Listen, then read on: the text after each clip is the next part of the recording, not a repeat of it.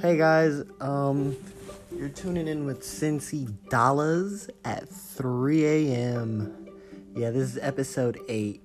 And in this episode, we're going to talk about how diet is important to college athletics. So mind you, diet is important, but it's not the only important thing in college athletics. Throughout these podcasts, I'll be covering sleep, well-being, and everything like that. But for this episode, we're just going to talk strictly about diet. So, diet plays a factor in how you perform on the field. And not only that, it also plays a factor in how you perform in the classroom. So it has that double-sworded type of importance. It's a double sword in terms of importance on and off the field. That's part of the reason, that's the big reason I want to talk about it. But when I talk about this topic, don't think that, if I eat, one or two cookies, every other day of the week, or, if I eat an ice cream sandwich or something, it's gonna be the death of you. No, it is not. If you do have cheat days occasionally, do not, stress yourself out about eating healthy. Don't panic. Just know that you need to have a balance, but everybody's different. There are some athletes who can eat 40 pieces of pizza a week and go to state in high school or middle school. And it's also the same in college too. There are some athletes who can eat 40 pieces of pizza a week and go to nationals and things like that. So just keep in mind everybody's different, and if you do have cheat days or treat yourself occasionally, it is not the end of the world. Just don't do it in excess amounts. Keep a watch on what your sugar is, and keep a watch on how much sugar you're intaking and stuff like that. So I want to break down 3 different types of the 3 main nutrients that you need in your diet. Protein. So basically, if you're vegan, you can get proteins from plants. You can get it from peas, beans, chickpeas, plant-based proteins. You can get protein from chicken. You get protein from chicken, fish, just mostly poultry and seafood, white meat. You really don't want to eat a ton of red or dark meat, because it's really high in cholesterol, and high cholesterol increases your risk for diabetes. So you don't really want to eat a ton of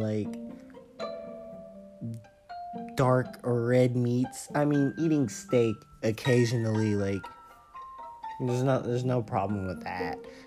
Not saying go on this health nut craze. Having a piece of pizza occasionally, not a problem. But protein is important because as athletes we lift, and you need to it helps with muscle recovery, and it helps build muscle. That's why protein is really important. And if you're not eating if you don't eat meat, or you don't like the taste of plant-based proteins, there's protein bars, protein shakes, protein powders, stuff like that you can get protein from. Another macronutrient would be carbohydrates. So basically you get your carbohydrates from rice, pasta, bread, just those are like three prime examples of carbohydrates. Like, that's pretty much like where you get your carbohydrates from. Carbohydrates, basically, they give you the energy to function. That's what, like, they give you energy. That's like really why they're important. But you don't want to eat too many carbohydrates, because like if you eat too many carbohydrates, you can like fatigue or get like you can get tired, like you can just like crash and burn. Fruit has carbohydrates in it, but it also, like, a lot of berries and things have good antioxidants and fiber, stuff like that. That's why fruit is like really good. I love fruit. I can literally eat 20 bowls of cantaloupe, and like, dude, I love fruit. Like, it's really good. Like, it contains a lot of water, so it hydrates you. I mean, it does contain sugar also, but it's not like the sugar you get from eating a Tootsie Roll per se. Like, it's not like refined sugar. So fruit is good. You just don't want to eat a ton of it in excess, because it is also a laxative, and it can dehydrate you if you are urinating and defecating to excess. You get dehydrated. So you don't want to eat too much fruit, but fruit is good. Vegetables are really good. Carrots, vitamin A, getting calcium and vitamin D from broccoli, you get iron from spinach. I think spinach may also have protein in it, I'm not sure. Bananas have potassium. They're also rumored to kill testosterone, but I haven't done my research on that yet, so I really don't know. What's next? Oh yeah, fats, last but not least. Pretty much, like, you get your fats from like nuts, nut butters. Like, those are the fats that are actually beneficial. Like, pretty much that's like where you can really like get your fat. I mean, you also get your fat from meats, but that's usually not really a good type of fat. You prefer your meat to be like really lean, and like I said, avoiding like excess of dark meat because of the cholesterol content in it. But like, you get your fats from like nuts, nut butters. Dairy products tend to have like quite a bit of fat in them, like milk, ice cream, cheese. And they also have a protein in them called whey protein, which is actually good, which is actually quite an important protein. So why it's why dairy products are really good, because they actually have whey protein in them, which is a form of protein. But fats are also good for you because, you know, your body needs to store a certain amount of fat in order for your metabolism to function correctly. Like, if you're eating too much fat, then your body will store it and it won't use it, and that's what causes like the weight gain, which also hurts us as athletes, predominantly track athletes.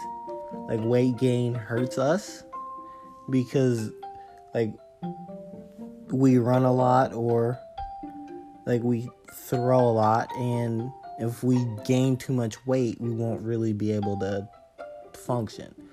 But fats are important, just avoiding a lot of saturated fat, because like that's more of like that's not really the good fat. Like, you want unsaturated, like healthy fat, like no trans fats, anything like that. You just want unsaturated, healthy fats, like the fats that you get from nuts and nut butters. Those would be good fats.